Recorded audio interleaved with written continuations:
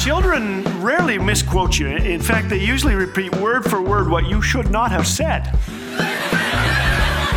Thanks for joining us today. You're listening to Laugh Again with Phil Callaway. Today, at last, thanks to the Freedom of Information Act and the Statute of Limitations, I am now free to tell you that I am a retired superhero. Yes, when I was a kid, the girls called me skinny, the teachers called me trouble, and my mother called me late for dinner, but there was more to me than met the eye. My parents hadn't a clue that when they turned off my light, I sprung into action. There were bad guys to be banished, maidens to be rescued, cats stuck in trees. I'd slip into costume, walk through my bedroom wall and into the night air, which was sometimes chilly. This was Canada. I leaped from tall buildings and shot lightning bolts from my eyeballs. I left baffled villains hanging from streetlights by their shoelaces. And when I rescued young maidens, they turned to me and said, "Don't go, brave sir." I would reply, "Alas, I must. The world needs me." And they blew kisses my way as I disappeared into the night. Well, not all of that is true. Actually, none of it is true. I was sleeping soundly and dreaming of being a superhero. The truth is, we'd all like to be remembered for doing something significant. And through the years, the people I admire most, the real superheroes, don't walk through walls and fire lightning bolts. They're real people like you and me. Most wouldn't look good in spandex. They are ordinary people who take the opportunities God gives them to do extraordinary things.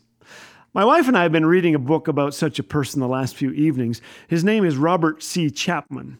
Chances are you haven't heard of him. He didn't author any best-selling books. He didn't travel the world as a great missionary or adventurer. Instead, he labored for 70 years in a small town in a remote corner of England. Friends said he'd never make a good preacher. He agreed and replied, "There are many who preach Christ, but not so many who live Christ. My great aim will be to live Christ." And that's what he did. The love of Jesus so marked his life that he became known as the Apostle of Love. And many well-known people were inspired by him. As a young man, Winston Churchill was taken to visit him. Charles Spurgeon, known as the Prince of Preachers, called Chapman the saintliest man I ever knew. And the Bible teacher John Darby said, "We talk of the heavenlies, but Robert Chapman lives in them." Mr. Chapman was known for his love of children. Once, when invited to the house of a church member for tea, Chapman took a seat at a special table for distinguished guests. A rather plain table had been set for the children, but he motioned for the children to come sit with him instead and asked the adults to sit at their table. The adults weren't so thrilled, but they did manage to maintain their dignity, sitting in the children's tiny chairs with tiny dishes and cutlery, while the children laughed and smiled, sipping from the unheard-of luxury of glass and china, enjoying the conversation of their distinguished visitor.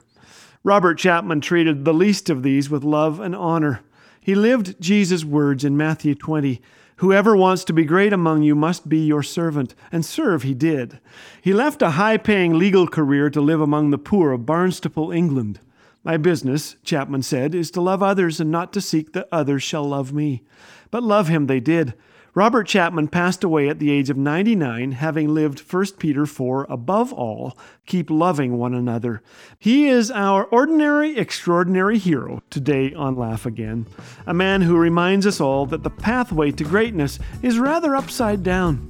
It's through servanthood. Perhaps we can be a superhero today after all, by lifting others up, by encouraging them, by being kind to a child, by loving the unlovely. Besides, spandex is a little overrated anyway. Sharon wrote to say, "Thanks very sincerely for laughing and sharing the hope you have in our Savior. It's great to hear Laugh Again is having such a rich impact on lives. It's your support that makes Laugh Again possible. We couldn't do it without you. If Laugh Again has encouraged you, please consider a ministry gift today. To donate, visit us online at laughagain.org. Laugh Again, truth bringing laughter to life.